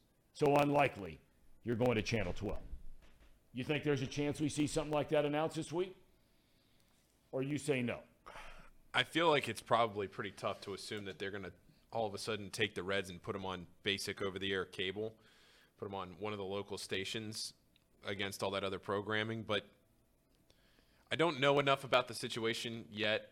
I really want to do a deep dive into it because I just kept putting it off because I kept figuring that this would never happen. But now we're here. So I don't want to say anything for sure without knowing everything about it. But I have a hard time thinking that all of a sudden you're just going to be able to turn on Channel 5 and watch the Reds every night. I'm not saying every night because of the reasons we pointed out last week. They have obligations being a network affiliate, in this case NBC, where you've got to put on a lot of their, primetime programming, whatever it is. But I think we're going to start to see some of this. Because this does not look like it is trending well at all. What about Chatterbox Sports, home of the Reds? The CS instead of the CW. Casey, you'd be down there every night. Paul, you could do the play-by-play. Bring in Tracy Jones to be your sidekick. Have Marty Brenneman maybe make an appearance every home Wednesday night game. Why not? Sign me up. I'm in. Case, you'd be the executive producer of Reds baseball on television. We're back. We could do it. We could do it. All right, let me ask you this question. And this is a question I'm serious about because I see guys write this all the time, and they write it and they're inaccurate when they write it. Not every team's announcers are employed by the team. Okay? So, like, take, for example, the time I was working there for the Reds, right? My dad and Jeff Brantley were employed by the Reds. I was employed by the Reds.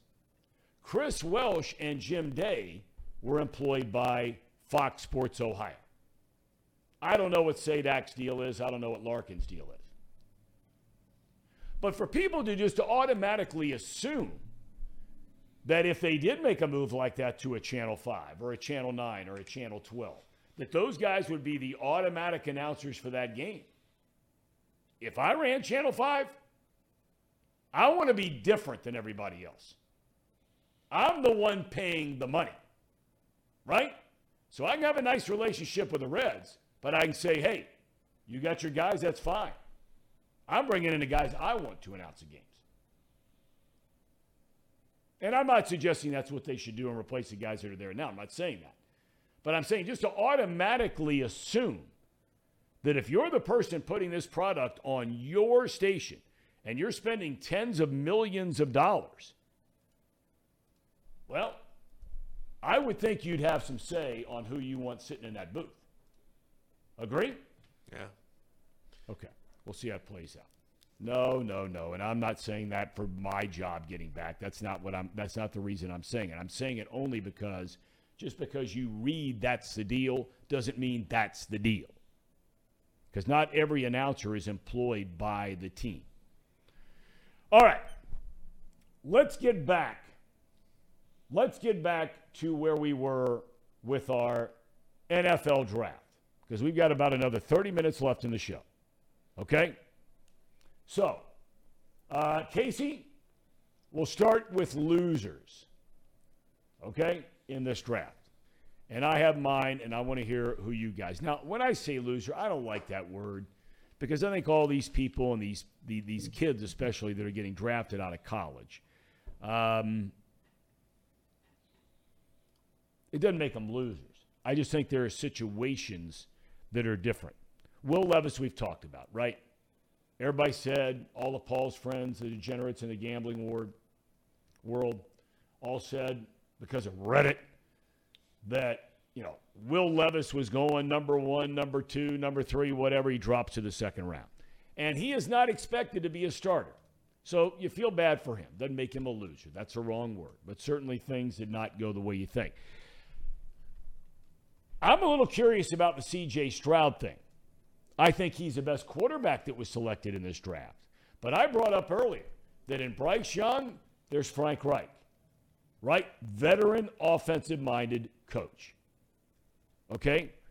You have Steichen, veteran offensive coordinator, now a head coach in Indy. Richardson, he gets to work with him. C.J. Stroud is going to Houston, where they have a defensive-minded head coach in DeMeco Ryans. And I think he's going to be an excellent coach. He was the right guy for the job, no doubt about it. But in Bobby Slowick, now you're talking about a lifer in the game. He grew up. His dad has been a long-time coach in the Canadian League, among others.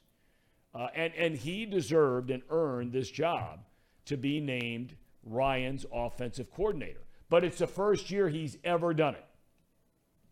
He was the passing game coordinator before coming to now to be an OC with the Texans.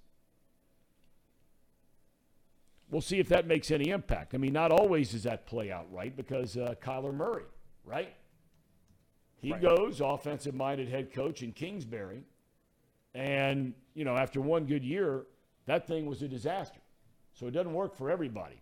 But Stroud has never been mentioned or Richardson or Young in the same breath as Kyler Murray in regard to work ethic, because clearly there were some issues with Kyler Murray and work ethic. They put it in his contract. That should have never been made public, but they did.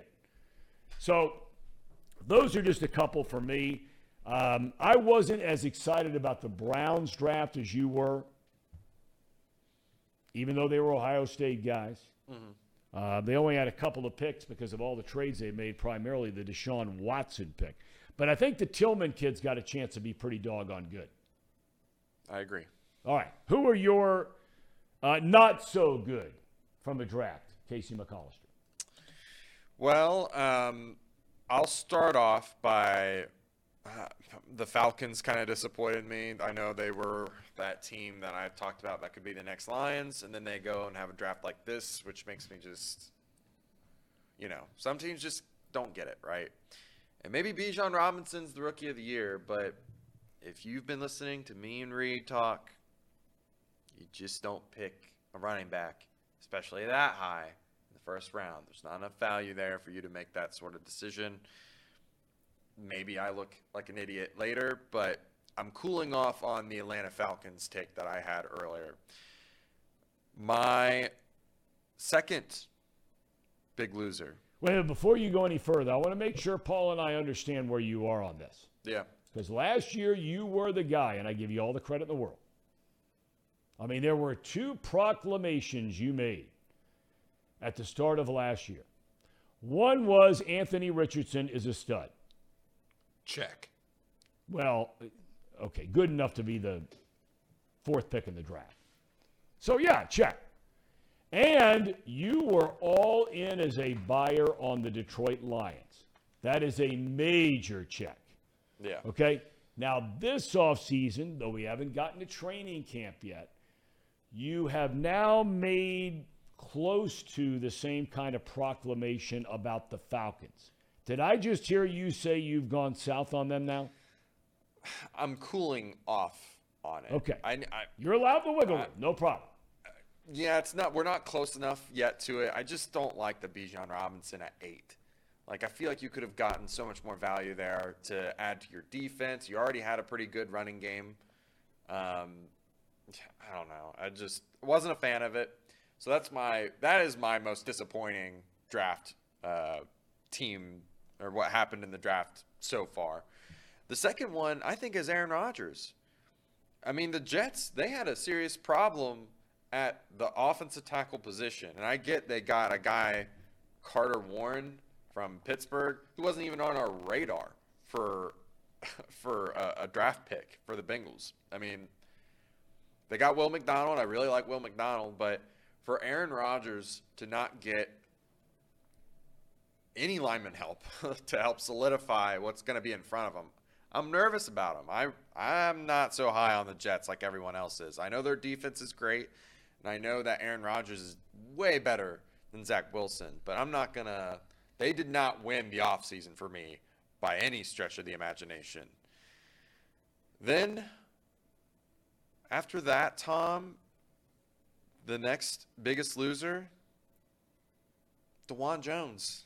And people might say, Casey, you're just really high on the Browns. Well, yeah, he went to a team that stinks, so he's just going to lose and be great. You're pulling in Atlanta Falcons now. Big loser. That's a reach. Big loser. Browns stink. Then after that, Tom, you could make a case for the Vikings. I don't understand where they're coming from. The Jordan Addison pick, wasn't expecting that. They go and reach on Mekhi Blackman. I wasn't too thrilled with that. It's good for Mekhi, but their draft wasn't very good. I didn't really think there was a whole lot of losers in this draft. Okay. But the Lions, they made some really questionable picks. Well, interesting picks. Yeah. I mean, they have their people that think that they got really good players. Right. And I don't disagree with that. I do think that they have some pretty good picks. I just thought Jahmyr Gibbs was too high. I thought that maybe they would go for a corner, but they didn't quite get one early in the draft. I really love Jack Campbell. And I like Sam Laporta and Brian Bray. I like a lot of those guys. Jared Goff is a big loser, though, because Hendon Hooker is going to be – I think he could really put this team over the top. I'm not saying I'm all out on Jared Goff because he had a great season last year, but Hendon Hooker can push you over the edge, right? If he plays anywhere to the level that he played in college with Tennessee – with that team, dark horse, Detroit Lions again. Well, I read basically the way you have to look at Hooker because he's coming back off that ACL, right? Yep. Is he's coming back this year to get healthy.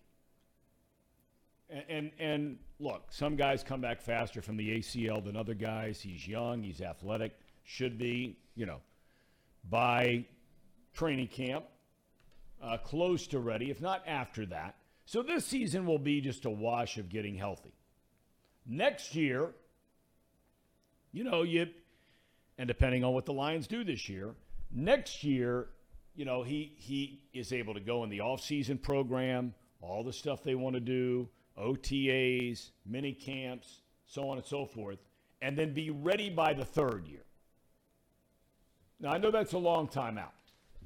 Yeah. But we'll see how that plays out. Pull your losers from the NFL. All right, let's get in the lab. Into the lab we go. Into the lab. Put on your gloves. Put on your mask. I'm saying the Cowboys, man. I'm out on what the Cowboys did in the draft. Thought it was a cool story. The scout drafting his son. Vaughn. That was really cool. Great. That was a great story. Great television. Really good story. Great television. Entertaining. Out on what they actually did in the draft. Also out on the Lions, what they did. Sorry, Casey. That draft room for the Lions when they're celebrating, first of all, how badly do you have to feel if you're DeAndre Swift watching that all go down? Whether he knew or not that he was going to get traded, if he didn't know or didn't have any indication about it, you have to feel like a low-level skill player. You have to feel like you just got beaten down into the turf to feel like you see your draft room and your scouts and your head coach celebrating over the top of you like that because you got a running back at whatever it was, pick 12. 12. 12.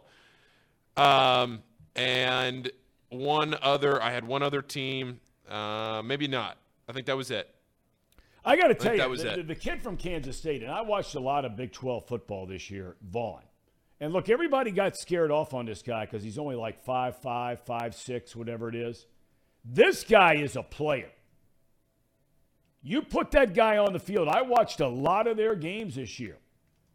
He is a dynamic player. And look, Ezekiel Elliott's out of there. Pollard is the main guy, obviously, in that offense. But, there were a lot of people that had him being Vaughn, one of the top 12, 15 running backs in the country coming into this draft. I think that's a guy to watch. I'm surprised you don't like Mozzie Smith. Your guy from Michigan. So if you remember one of your Michigan guys. If you remember when elitist. That's right.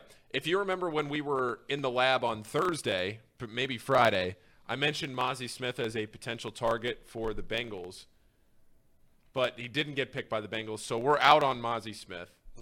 We're out on him. They skipped over Michael Mayer too. Yeah. Out. Would you have Mayer or Mozzie? I think I'd have Mayer. I think I'd have Smith. A Michigan guy. Listen, you would draft a Michigan guy? Teams will never admit it. You have to look at who you're playing.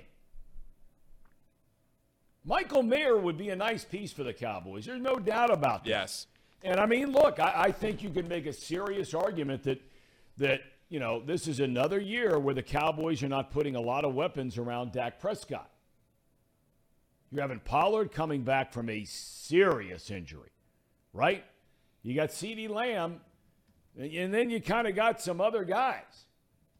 But look, they're going to play the Philadelphia Eagles twice a year, the New York Giants twice a year, the Washington Football Wizards twice a year. All those teams want to run the ball. And you got to be able to have somebody stand in there and move some people around and make some plays when the other team's trying to run it. And Smith can do that. That's a big, strong man. Tank Bigsby to the Jaguars. Another winner. That's my last thought on the draft. Tank. He was sitting there. Casey and I were texting, and he was sitting there right around when the Bengals were looming, and I'm thinking, What was it, the third round? It was the third round, yeah. Oh, yeah. We were Pretty talking good about third-round pick. Casey sent me that all caps, Tank. Didn't end up with him, but it's okay. We got Brown. That's all right. That's Sorry. okay. It could have been better, but it's okay. Tank. Reed Mouse likes Tank. Calls him a nut cutter. What is a nut cutter? Oh, come on. That's self-explanatory as it gets. Are you there when it matters? I was listening to this sermon on a radio station driving in today and talking about, in this day and age, we all want to avoid pressure. We don't want the pressure. That's where you grow. Even in your tribulations, that's where you grow. And you get better. You get better because you keep fighting. I want those guys, when it gets down to the time you got to make a play, give me those guys who make the play and who want to be on the field. Right? Right? Your guy, Tank. Guarantee you. I don't watch a lot of Auburn football, but I guarantee you, he's ready to go. The name like that? What's Tank Bigsby Rookie of the Year odds? Do I need to throw a $5 wager in the Betfred Sportsbook on Tank Bigsby? Offensive Rookie of the Year? Well, how much is he going to play down there? Seriously. Enough. Well, they got that Clemson kid. Yeah. He's a good player. Don't let ATN. Don't let Travis ATN. Don't let facts get in the way of a good narrative. That's what I always say. Well, there's some people beating up on Orlando Brown Jr. in here. How do you beat up on that guy? I mean, seriously. All that guy did was wear people out in Kansas City.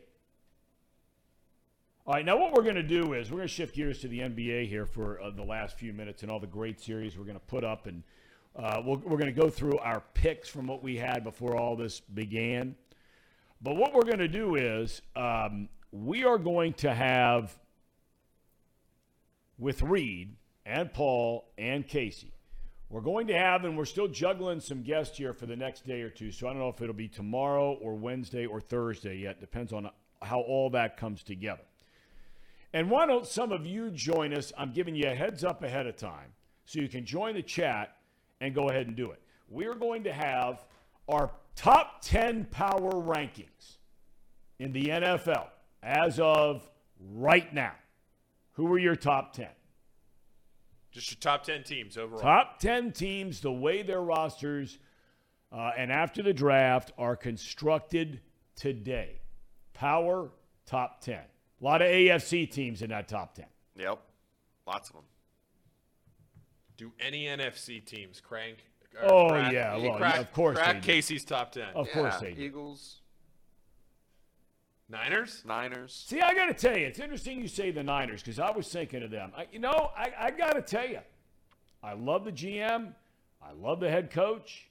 I love some of the weapons they have on offense. Their defense speaks for itself. They've lost their defensive coordinator. The whole quarterback thing. I mean, is Purdy going to be ready? He says he is. You got Trey Lance, number 1 pick. He's coming off an injury. They brought in Sam Darnold to hedge their bet there. Complete stiff. You're telling us. And, I don't know if I'm as high on the 49ers as some other people are. There's a lot to like, don't get me wrong. But when the most important position on the team seems to be in some flux, I don't know. All right, let's get to the NBA. You ready? Let's do it. Ready. Put it up there. Let's start with our picks from when this whole thing began. So let's start on the left-hand column, right? Yeah. You had the Raptors. I need to put on my cheaters here to see this. You had in the first round, you had Nuggets and Nuggets, Timberwolves, and all of us picked Denver. Yep. Winner, right? Yep. We had the Suns and Clippers. I believe all of us picked the Suns. Yep. All right. Kings and Warriors. I know that I picked the Warriors. Casey, I think you did too. Yeah. Who did you pick, Paul? I think I picked the Warriors. Okay. And then the Lakers and Grizzlies. I know that you and I, Casey, picked the Lakers. Paul, I think you took Memphis. I think I took Memphis. Yep. Okay. On the other side, everybody picked the Bucks, right? I think everybody in the world picked the Bucks. Okay. L there. Knicks, Cavaliers. I think you, Paul, picked the Knicks. Yes. Yep. And Casey and I took Cleveland, Yep. right? Each of us picked the 76ers, right? That was not a series. Okay. No, it wasn't. No. 4 and done. Then the Celtics and the Hawks. A lot closer than what people thought, for Yeah. sure. So we all picked, though, the Celtics, right? Yes. Yeah. Okay. Yep. All right. What are we doing here in round 2? It's a little bit skewed because 2 of these series have already began. The Nuggets drilled the Suns the other night, and the Heat beat the Knicks in Game 1. But let's start on the left-hand column there. Where are you going with the Suns v. Nuggets? Paul, we start with you. Again, I know the Nuggets are already up 1-0. I am going to take the Nuggets here. I'm going to take the Nuggets. I'm taking the Nuggets. I'll leave it at that. Tom, I'm gonna take the Suns. Really? Yeah, I'm gonna take the Suns. I'm gonna take a gamble on this, and I think Kevin Durant and the squad can get it together. DeAndre Ayton got to play better. Got to hustle. I am going with Denver as well for the reason I stated earlier. The Suns don't guard anybody. You don't have to be a great defensive team, but you got to be able to hold somebody right around 100. You can't be giving up 120. All right. The next one to me is without a doubt the most eyeballs will be on this next series, even though the games are going to start very late at night. Absolutely. Because both teams are on the West Coast. But this other series has all the star power. LeBron, Curry, Klay Thompson, Anthony Davis.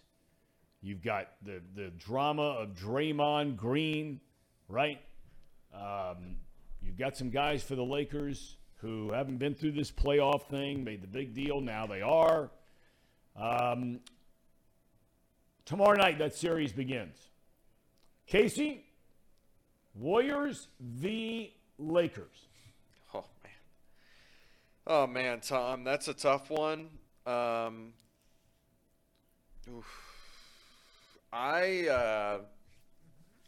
gonna go with LeBron.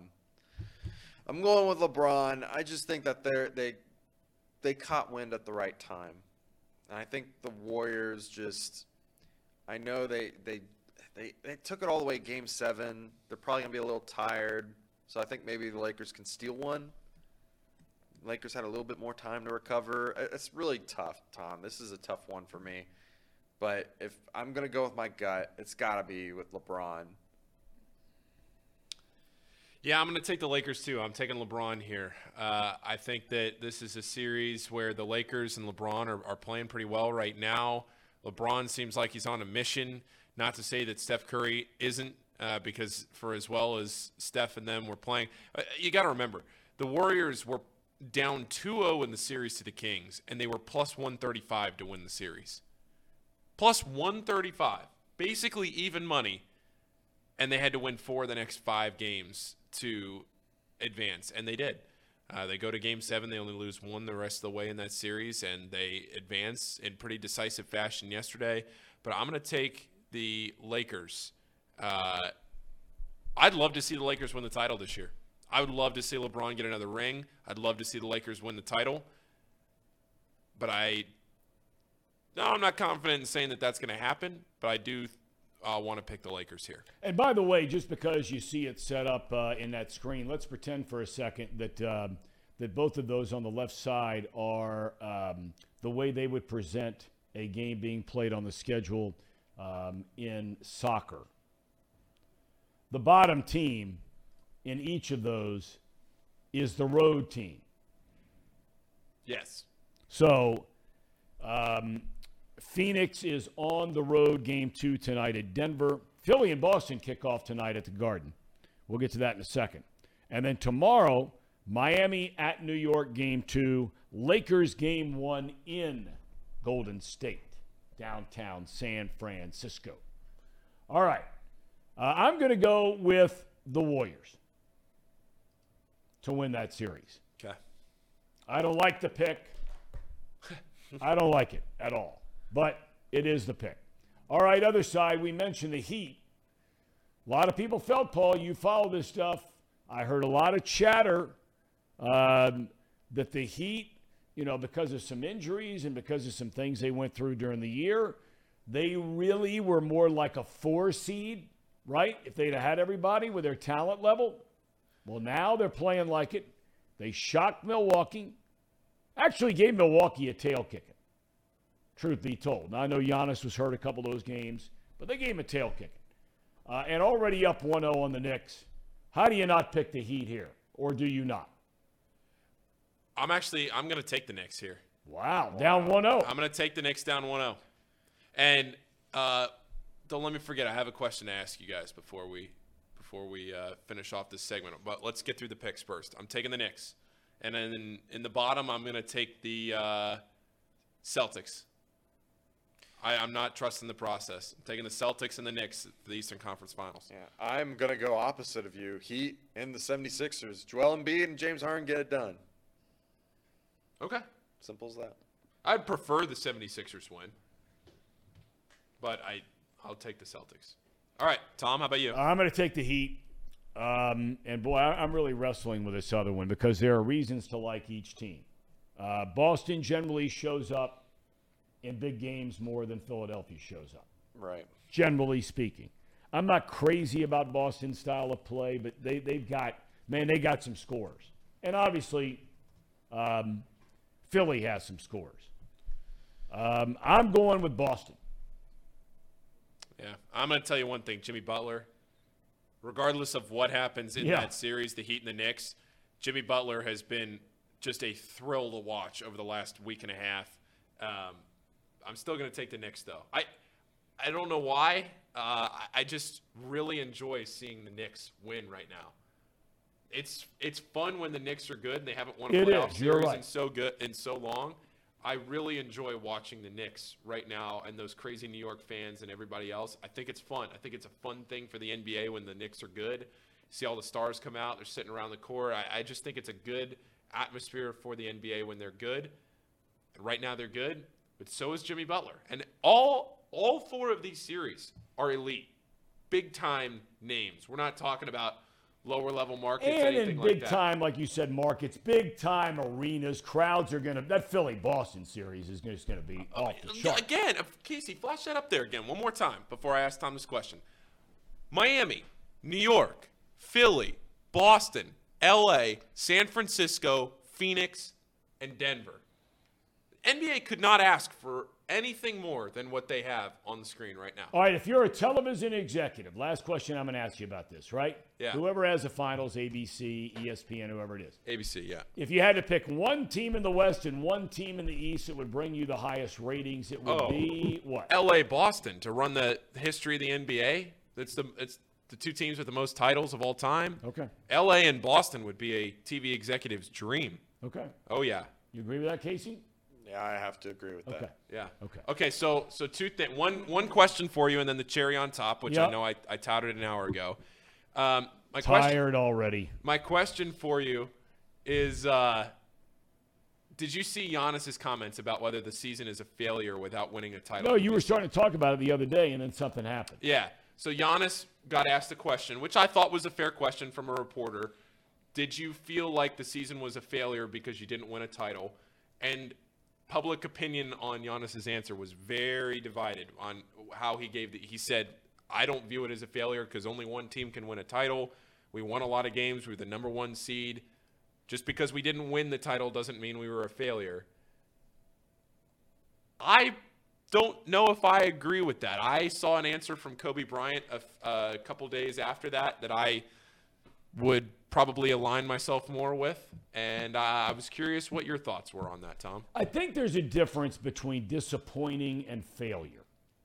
I think he's on to something here that you're going to outright label the thing a failure. I think he has valid points that it's not a failure. I think the more accurate question would be, is this a disappointment? Is this a disappointing season, the way that it's going to end now? Failure is a strong word, and a word that I don't like using very often, because most of the time you're talking about a situation, not all the time, but somebody is busting their tail and it just didn't happen. Right? The other guy got you. And in this case, it was Miami and Jimmy Butler. Giannis missed a couple of games in the series after getting hurt in game one, I think it was. So, look, I see both sides, and I know what you're saying. All right, what is this tired? All right. Cue the music, Casey. There's music? Well, the cherry on top. Oh, yeah. Okay. Reed Mouse did days of digging on this. You don't even know what I did. Days of digging to find this. And we present to you. Oh, my God. I didn't know this was coming. Tom Brenneman. Number 7. And number 1 in your hearts. Second from the right, first row. Look at that hair. Look at Look that at those hair. legs. Real man. Tom. Tell you what, there's some. Get that picture up there. I was with a ton of guys just the other night. The guy to my left, the guy to my right, the guy 2 down, and if you keep going over and sort of panning over, the guy number 1 right there, Joe Dayton, first team All-State. I think he's still the only athlete in the history of Cincinnati ever. First team All-State as a goalie in soccer. First team All-State in basketball. First team All-State in baseball. Went on a scholarship, baseball, to the University of South Carolina. That's big league. It is big league. Look at that team. Tom, that hair is immaculate. If you got it, you might as well flaunt it. It's great. No, Yep. it's great. I see a lot of similarities between you and Luke there. I mean, I didn't see it until I see a younger No, but picture. there are no similarities athletically. None. Well, None. you don't even know what I did to go and find that picture, Tom. I probably don't want to know. No, you don't. All right. Took me hours and hours of work. Well, I'm sorry. But No, thanks it was so well much worth for it. that. It's a big leaguer. Casey, thank you. Paul, thank you. We got box lunch coming up. What's on the menu here today, big boy? The draft. We're going to recap the Bengals and what they did in the draft. And Did you like it? yeah, I know you're going to absolutely. explain more about it here in a minute, but overall you liked it. Yes, they did exactly what I expected them to do, which was draft for positions that are going to be available in the future. So veterans that already have positions, they're not shoring up needs. They're just shoring up needs for the future, giving them a year of experience, and then they'll be ready to play next year and in years going forward. So that's what I really liked. Well, I'm looking forward to seeing that Reds rest of Cincinnati question. What is that all about? Give us a little just teaser on what that is. Who do you think will win more games, the Reds or the rest of the major teams here in Cincinnati? That is UC basketball, Xavier basketball, UC football, and the Bengals. If you combine all of their wins, will they have more wins than the Reds? Are we including last Xavier this season that No, just like completed? coming up. So Coming up. starting. That's a good So question. the Big 12, Big 12, and then a lot of seniors lost for Xavier. Lot So of let's just say if you averaged it out, what you see going in, right? If you average it out, let's say X wins 25 and UC wins 17. Just something like honest that. to God, those are the two numbers I was going to come up with. Okay, Yeah. so, you figure you're 21-22 right there, right? So as an average, so call it 44 between those two. UC football. Say they get 6 or 7. Yeah, I was going to say 7 in the Big 12. Okay. 51. So now you're 51. Bengals. Then you get to Bengals. You figure 11. Maybe more, but let's just say 11. 11's a fair number. So what are we, 62? And then who? That was it. Not FC? Not FC. We'll wait for the Bengals or for the Reds to be good before we include FC. Okay. Well, right now they are far ahead of shattering that number. They will. So far. And your Cubbies, by the way, before I let you go. All that talk. The Marlins have scarred me, Tom. So Yes, they have. they have scarred me. Yes, again. You know what's funny is like in the second inning of the second game of the series, the Cubbies are hitting, Marlins are in the field. They hit a ball down the right field line, and a fan in a Cubs-Marlins game interfered You're kidding. to prevent the fielder from making a play. Swear to God. Didn't learn the first time. But that game was in Miami, right? It was Okay, in all right, Miami. okay, So all like right, it was just funny. It was the two same teams. That's right. They're forever joined. Right. That's right. All right, men. Have a good rest of your day. It is time for Box Lunch right here on Chatterbox Sports starting right now. Thanks for being with us. Have a great Monday.